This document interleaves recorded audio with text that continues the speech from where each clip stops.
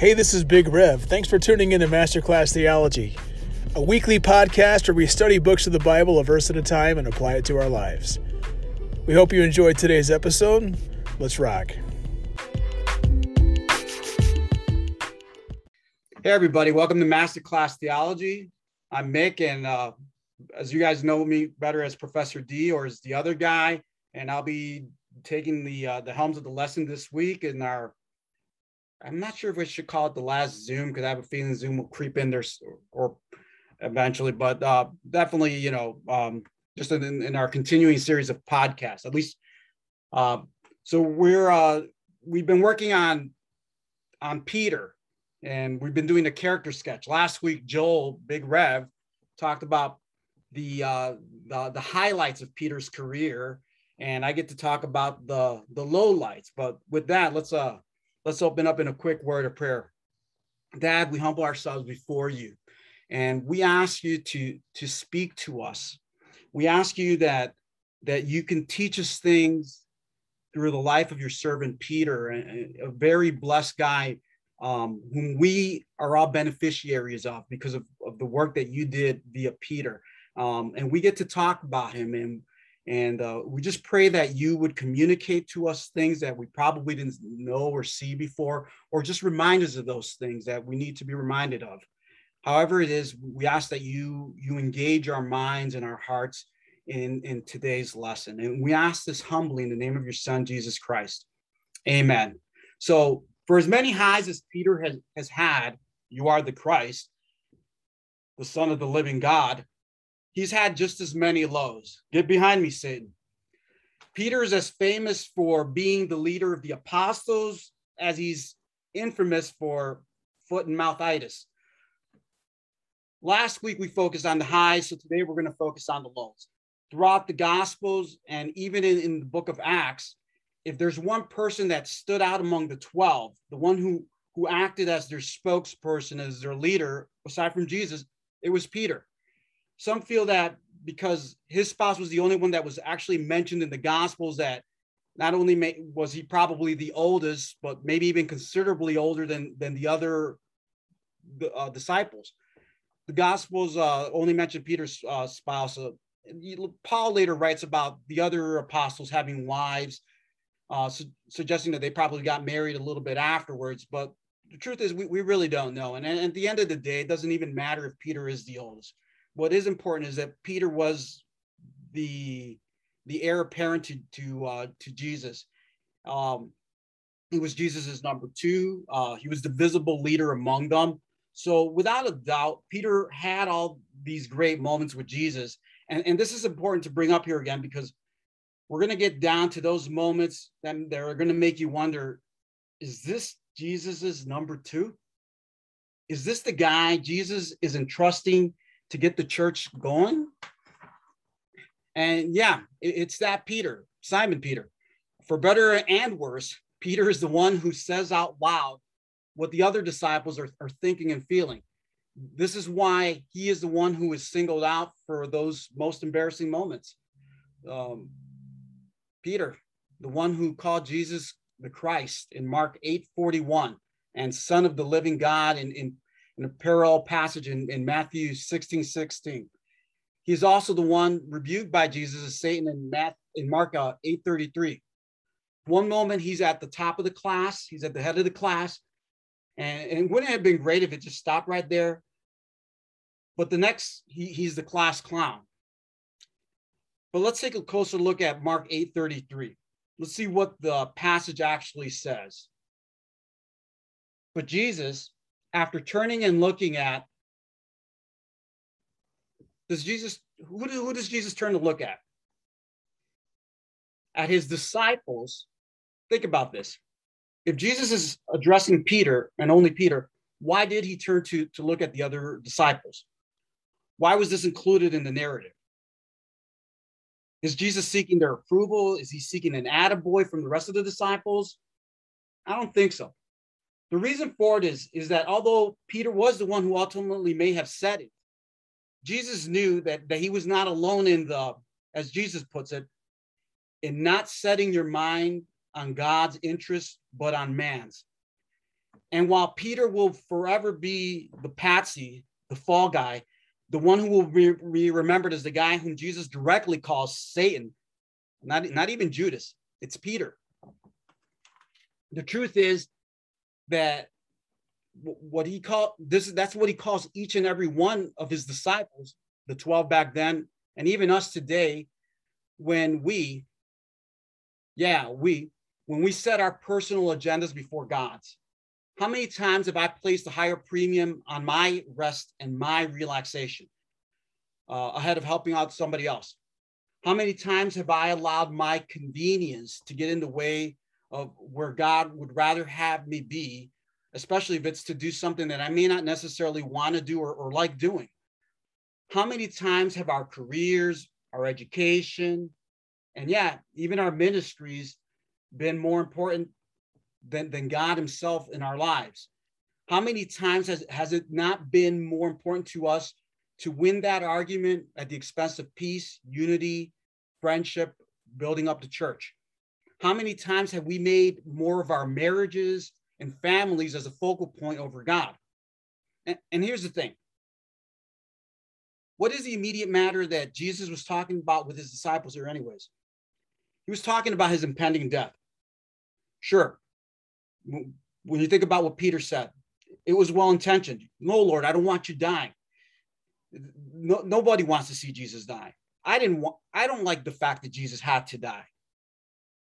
But as Jesus explained, they weren't being mindful of God's plans. God had plans from eternity past. God made prophecies and promises in the Old Testament that needed to be fulfilled. But like the 12 back then, we do that a lot. Like them, we do and say a lot of well-meaning stuff that just isn't right.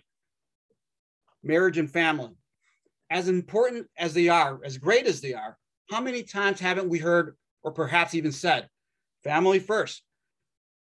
Is family really first? I remember when someone I love and respect deeply once said that to me, to which I kindly countered, no, God first. They agreed. The truth is, I've been guilty of saying family first to others too. But the thing is this, we need to be mindful of what God wants. What God wants has to be our highest priority, even over our marriages, our families, careers, or whatever. And to be clear, I hope and I pray we don't use God as a pretext to undermine any of those things. All of those things are important, but they're just not the ultimate. If God really is our priority, he will be the center of our marriages, our families, and everything else in our lives. Our next look at Peter focuses on the transfiguration. To keep things in context, this happens after Jesus calls Peter Satan about a week later. So what happens? Jesus and his inner circle of 3 disciples, Peter and the brothers Thunder, John and James, they go up to a high mountain to pray. In Luke's account of it in chapter 9, per usual, the disciples were nodding off during prayer. When all of a sudden Jesus starts glowing, he starts radiating brightly. Both in Mark 9 and Luke 9, it says that he, Jesus, became really white and bright. Moses and Elijah are there talking to the super bright Jesus. Why Moses and Elijah? Like most commentators, I think they represent the two major sections of what we Christians refer to as the Old Testament and what the first century Palestinian Jew simply referred to as Scripture. Today, the modern Jew would refer to the Old Testament as the Tanakh. The T and the N of the Tanakh are the Torah and the Nebuim. Moses represents the law, also referred to as the Torah, and Elijah, the prophets, the end of the Nebuim. And per usual, Peter's the one to open his mouth. In verse 6 of Mark 9, it says, "For they were afraid, and Peter did not know what to say." Now that's a first. But when you think about it, it kind of makes sense though. Imagine seeing someone like Jesus. The way he's described it is bright, white, brighter and whiter than anything anyone has seen. Okay, I'll buy it. I'd be afraid too. But what's going on here? Remember, this is a week later from when Jesus told his boys that he was going to die. Like all genuine first century believing Palestinian Jews, Yes, and I do believe it was most, if not all of them. When they thought of the Messiah, they focused only on the good parts of Scripture. Where it talked about the Messiah as a conquering king who would come and establish the throne of David and Israel's fortune and vanquish all their enemies. Yet in Isaiah 53, 8 and 9, it clearly says that the Messiah, which is the Hebrew word for Christ, Jesus Christ, had to die. Stop and think about it. This is even a lesson for us as Christians today. This was a difficult passage for them to wrap their heads around back then. How could the Messiah, the conquering king who will rule forever on the throne of David, die? Doesn't this seem, well, contradictory? It doesn't make sense. If I was in their shoes, I would have been just as confused as they were about the Messiah having to die. This dying business, it sure does seem like we're not understanding something here. I'll pause, and I want to make a parenthesis here that I think that this is a good reminder to us as Christians today, that for all we do understand about end time prophecies that are yet to be fulfilled, there are still many things that won't be clear really till after they happen. Then we're going to go, And with that, let's return to the Isaiah. It says in Isaiah 53, 8, that he, referring to the Messiah, Jesus, was cut off from the land of the living. It goes on to say in verse 9, and his grave was assigned with wicked men. That is, Jesus was going to die alongside criminals, and he did. Yet, he was with a rich man in his death. If you guys recall, Joseph of Arimathea, a well-to-do rich guy and high-ranking member of the Sanhedrin, he took possession of Jesus's body and gave him a rich man's burial. But these scriptures were not 100% understood, or they were overlooked or ignored or whatever. Regardless, it didn't fit with the version of the narrative that they liked. And yet, it was all part of the Messiah's narrative. According to Scripture, he had to die. And let's look carefully at what Peter says in Mark 9:5. Rabbi, referring to Jesus here, it is good for us to be here. Let us make 3 shelters, one for you, one for Moses, and one for Elijah. Did you catch that? Peter's still up to no good here. He still doesn't want to see the version of Jesus, the Messiah, dying. The idea behind the shelters is connected to a prophecy in Zechariah 14:16, where it says, then all who survive from all the nations that came to attack Jerusalem will go up annually to worship the King, the Lord of heaven's armies, and to observe the Feast of Shelters. It's like Jesus calling him Satan wasn't the end of the matter. Hard-headed Peter is still insisting on his well-intentioned desire on the one level of Jesus not dying, but he's also selfish on another level because, frankly, he wants to rule alongside this Messiah, King Jesus, especially with him being one of the inner circle 3. Aren't we like Peter? When the prospect of God's will for our lives doesn't seem to go along with our expectations of what the Almighty's will should be, of how we envision his will for our lives, don't we stubbornly try to rewrite the script? Don't we try to force our personal agendas? There was a great point made in this week's sermon on the Apostles' Creed that God is not the co-signer of our personal wills and agenda, but that he is the king that lays out the will and the agenda. And that we are the ones that need to follow. I don't pretend to know in exactitude what God's will for my life is. I know that he loves me. I know he has a wonderful plan for my life, but there's a lot I cannot say with 100% accuracy on all the particulars. If you asked me 2 years ago about going back to school, I would have told you, nope, too old, married with children. That ship has passed, et cetera, et cetera. If you would have told me that I was going to go back to Moody Bible Institute, I love Moody. I am indebted to Moody. I am grateful to Moody and appreciate it on so many levels. I really don't have the words to express. I learned a lot of things at Moody that in the church I was growing up in, I just really wasn't getting. So I am very grateful for Moody being a part of my journey. But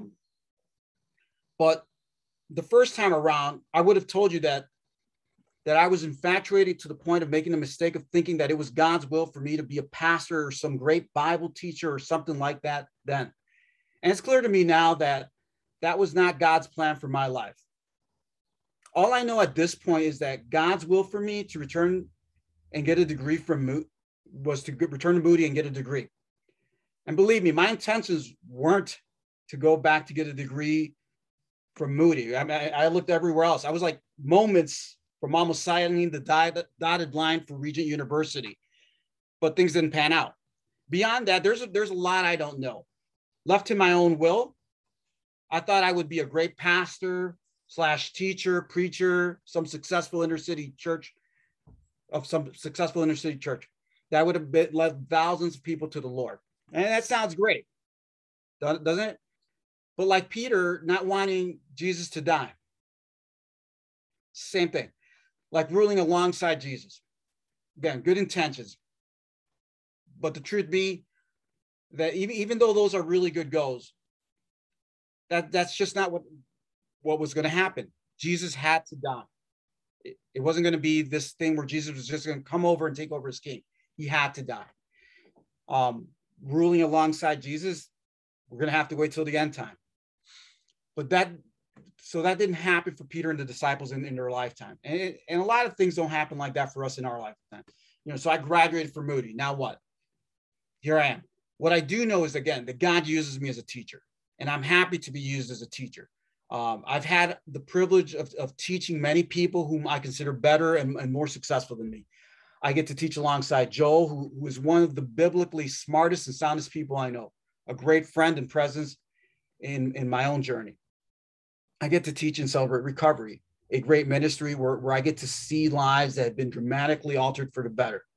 I may never be the bee's knees, and I may never draw audiences in large numbers, but I get the opportunity to talk to people about God, whether it's teaching people in small groups at church, or it's witnessing at my job, where I may be the only Jesus or Bible that most of them will ever see.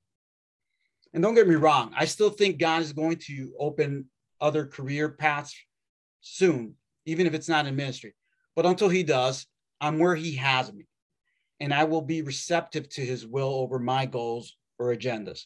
What I do know is this: he is good. And even if it's through a season of or a lifetime of trial and suffering, I know in the pit of my soul that God is working all things out. Even knowing this, just like Peter and the disciples, I struggle and resist God's will.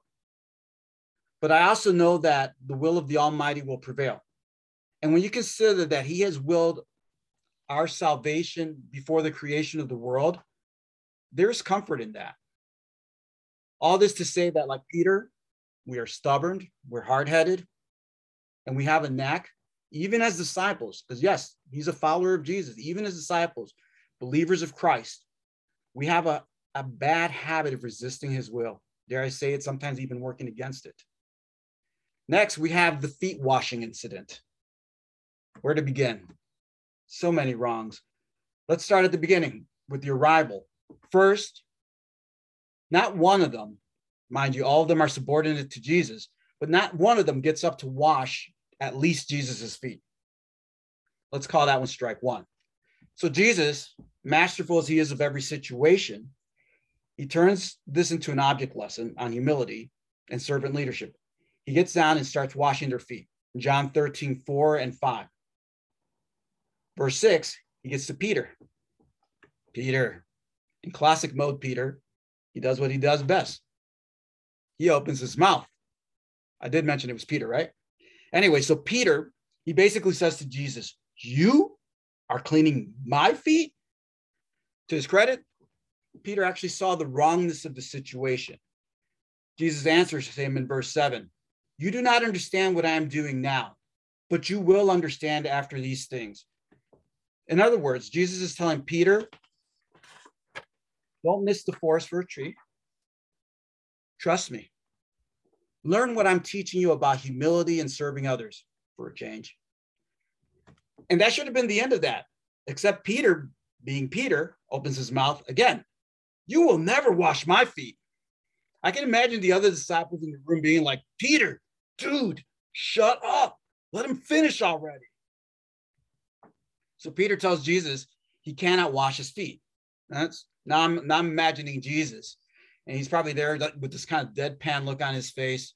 And Jesus replies to him saying, if I do not wash you, that is, if I, Jesus, do not wash your feet, Peter, you have no share with me. By the way, for those keeping count, that's strike two. And of course, because he's Peter, he then tells Jesus, well, Lord, wash not only my feet, but also my hands and my head. Strike three.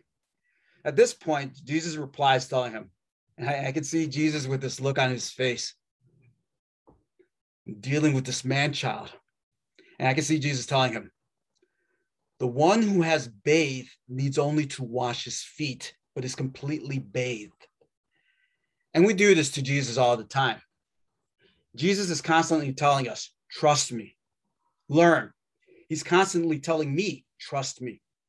Except I'm that annoying man-child who doesn't know how to trust him and doesn't have enough sense to shut up. I'm constantly bugging him along the lines of saying something, are we there yet? Are we there yet? How long, Lord? Are we there yet? Look, there's nothing wrong with a question here and there for God. But when we don't get the immediate answer or we don't get the response that we want or like, we must also stop and trust him and listen to him. We need to listen to him and trust him. David does it throughout the Psalms all the time. Psalm 13 comes to mind. He starts off lamenting or complaining, but then he has enough sense to reaffirm his confidence in God. How long, O Lord? Needs to move into, but I have trusted in your steadfast love. My heart shall rejoice in your salvation. David came to a place of trusting God. Unfortunately, I find myself to be much closer to the Peter school of doing things than David's in this regard. Like Peter, I start off wrong. I go from questioning, but instead of learning and trusting, I go to resisting him. Jesus then has to put me in my place, reminding me how important it is for me not to resist for the sake of fellowship with him and participation. But like Peter, more often than I care to admit, I completely miss the point of the object lesson he's making. Like Peter, I try Jesus's goodness and patience. Boy, do I try it. And I have a funny feeling I may not be the only one. As we saw earlier, it's not a secret that Peter, well-intentioned though he may be, yet ultimately misguided, was not a fan of Jesus, the Messiah, dying. He failed to learn from Jesus, calling him Satan earlier, and again later when Jesus said no to Peter's proposal about setting up the shelters on the mountain. You see, Peter didn't like the narrative, and he kept resisting it time and time again. And he keeps trying to rewrite it to what he envisioned as the proper happy ending.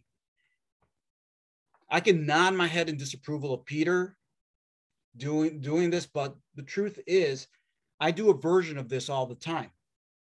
And now we come to Jesus predicting Peter's denial and the denials themselves. In Mark 14:31, after Jesus tells his disciples, you will abandon me, Peter, in classic Peter mode, tells Jesus, even if I must die with you, I will never deny you. In John 13:38, Jesus tells Peter, I tell you the solemn truth. The rooster will not crow until you have denied me, not once, not twice, but 3 times. What happens next? Jesus goes to pray at Gethsemane, and Peter falls asleep during prayer. Mark 14:32 through 41, as the soldiers come to arrest Jesus, Peter, who couldn't stay up during prayer, all of a sudden musters up this kind of Braveheart, fervor, and chops off the ear of the high priest's slave.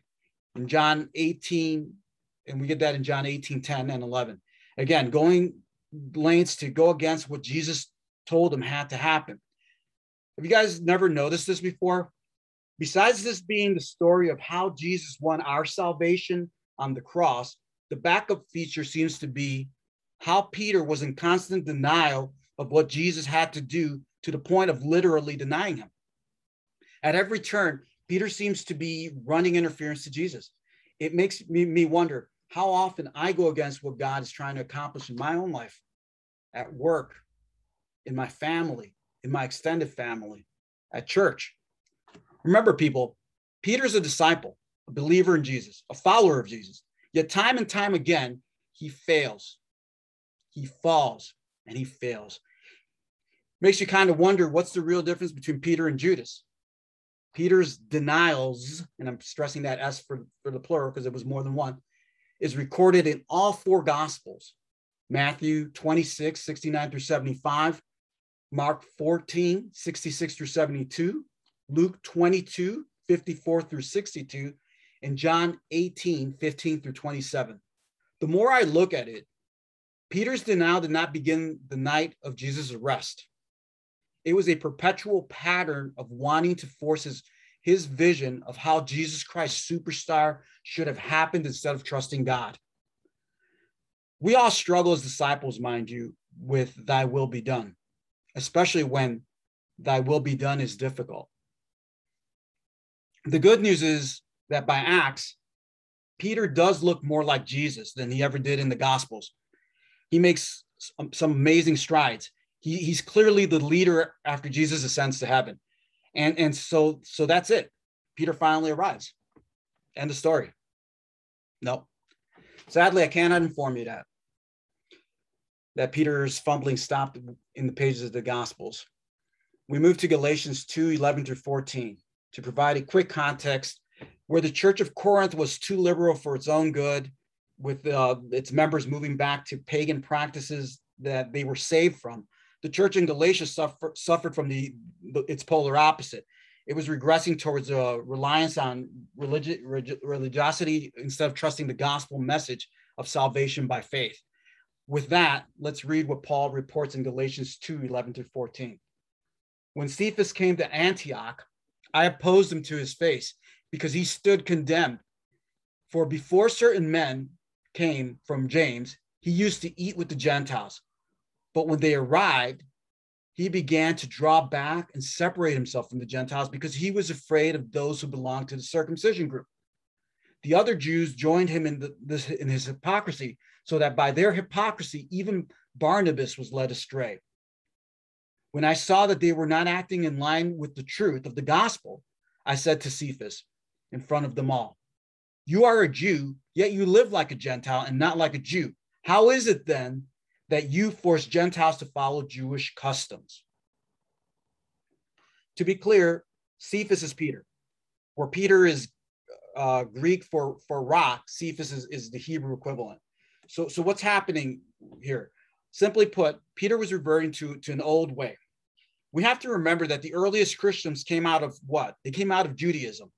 And while they embraced the gospel, you have to remember that all their lives, they had been religious, and they tended to put a higher premium on religious practices than they should have. What's worse, they struggled with the idea of salvation going beyond Israel's borders. For them, it was bad enough that Samaritans were saved, but Gentiles, non-Jews, they struggled with this. They reluctantly accepted that God was serious about the Great Commission going beyond Jerusalem, that it really did include Judea, Samaria, and yep, those Gentiles. Gentiles were worse than Samaritans. The apostles, the early church, they were people. They had biases against other people groups. They struggled with them. But in Jesus, in the gospel and Christianity, people were being called together. Diverse people were being called together. Peter knew this, and he was there when the Gentiles finally got the gospel, because Peter, he was the one that actually broke ground in this. It was in Acts chapter 10, after God gave Peter this vision that the Gentiles, again, the non-Jews, would be included within God's plan of salvation. It says in Acts 10:17 that Peter was inwardly perplexed. He was confused, and he was puzzled by what he saw to be God's meaning. Peter eventually makes it to Cornelius's house, who was not just a Gentile, because a Gentile could very well have been a Greek, Israel's former overlords. But no, it was a Roman centurion, Israel's current overlords. And yet by verse 34, Peter says, truly, I understand that God shows no partiality, but in every nation, anyone who fears him and does what is right is acceptable to him. In other words, anyone, Gentile included, if they have faith in Jesus as Lord and Savior, is saved. So yeah, Peter was the guy who broke the ground in this new territory. And in case his vision was from a bad case of indigestion and not God's will, in verse 44, it makes sure that you know that that's not the case. It says, while Peter was still saying these things, that is, he was sharing the gospel, the Holy Spirit fell on all who heard the word. And the believers from the circumcised who had come with Peter, in other words, there were other traveling Jews who were now Christians who went with Peter on this joyride, were what? They were amazed. Why? Because the gift of the Holy Spirit was what? Was poured out even on the Gentiles. The Gentiles experienced the same things that the saved Jews did in Acts chapter 2, and the saved Samaritans in Acts chapter 8 did. And Peter was there for all of these.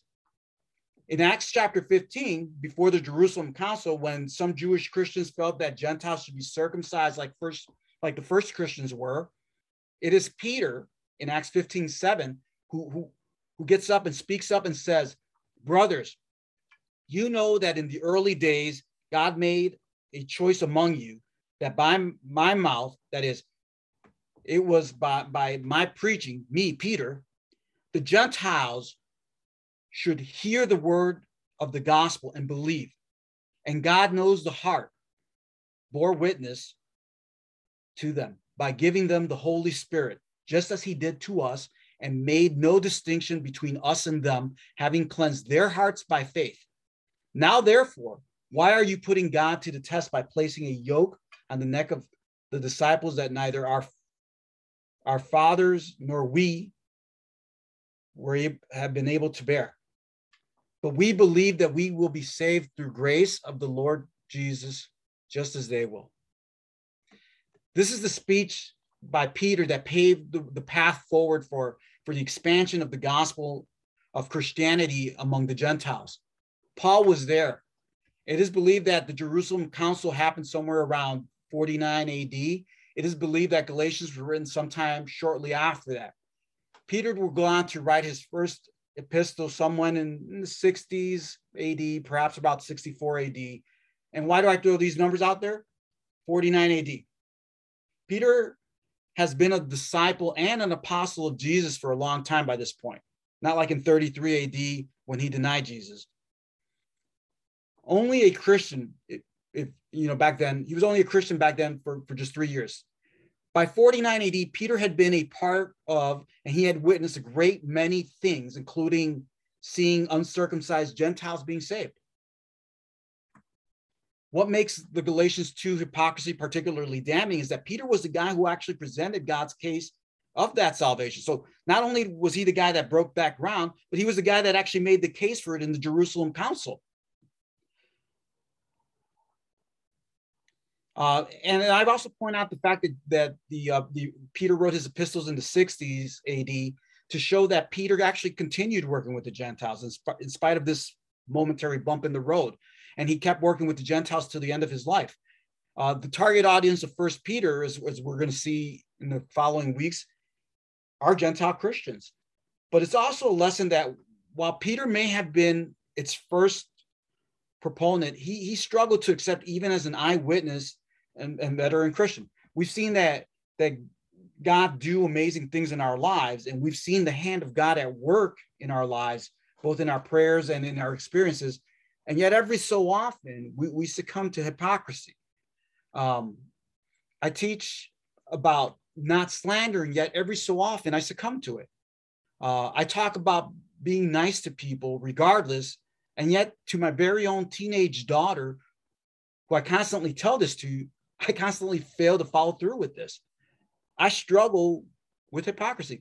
I've been a Christian now for nearly 40 years of my life. I've gone to Moody. I go to church faithfully.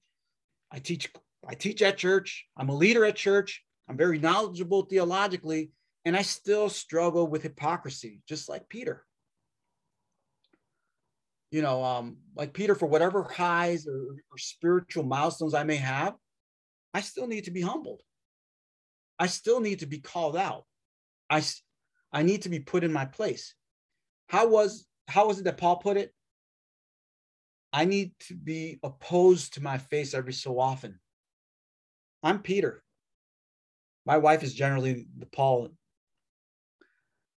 But let's not end this on a down note. Yes, we had to talk about Peter's missteps as a counterpoint to his greatest hits from last week, as we're going to set up our series in First Peter, and once we get back together live. We have all too many moments like Peter as disciples of Jesus, as Christians, even veteran Christians. We struggle accepting God's will time and time again, even as we try to be a part of it. Occasionally we have they're called Satan moments. I know I've been a stumbling block, and I know I can still be one now. We struggle with past defaults and former ways of thinking. We struggle with hypocrisy. But here's the thing. Peter, after corrected first by Jesus and later by Paul, he rose to the challenge. He didn't choose to stay down. He didn't quit. He didn't go, oh, well, I failed. I might as well off myself like Judas did. No. He took his admonishments and he grew. He failed, but he kept at it. I believe we will still see a day where we're going to get to see our brother Peter, and we're going to see him walking on water again. But the difference this time is he won't sink. This has been Masterclass Theology. Thanks for listening, and God bless.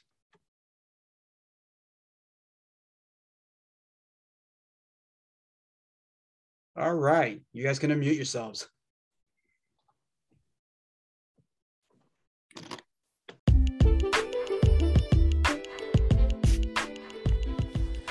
This has been Masterclass Theology. I pray you've been challenged and encouraged during today's episode, and I hope you'll continue to join us as we journey through the Bible. God bless.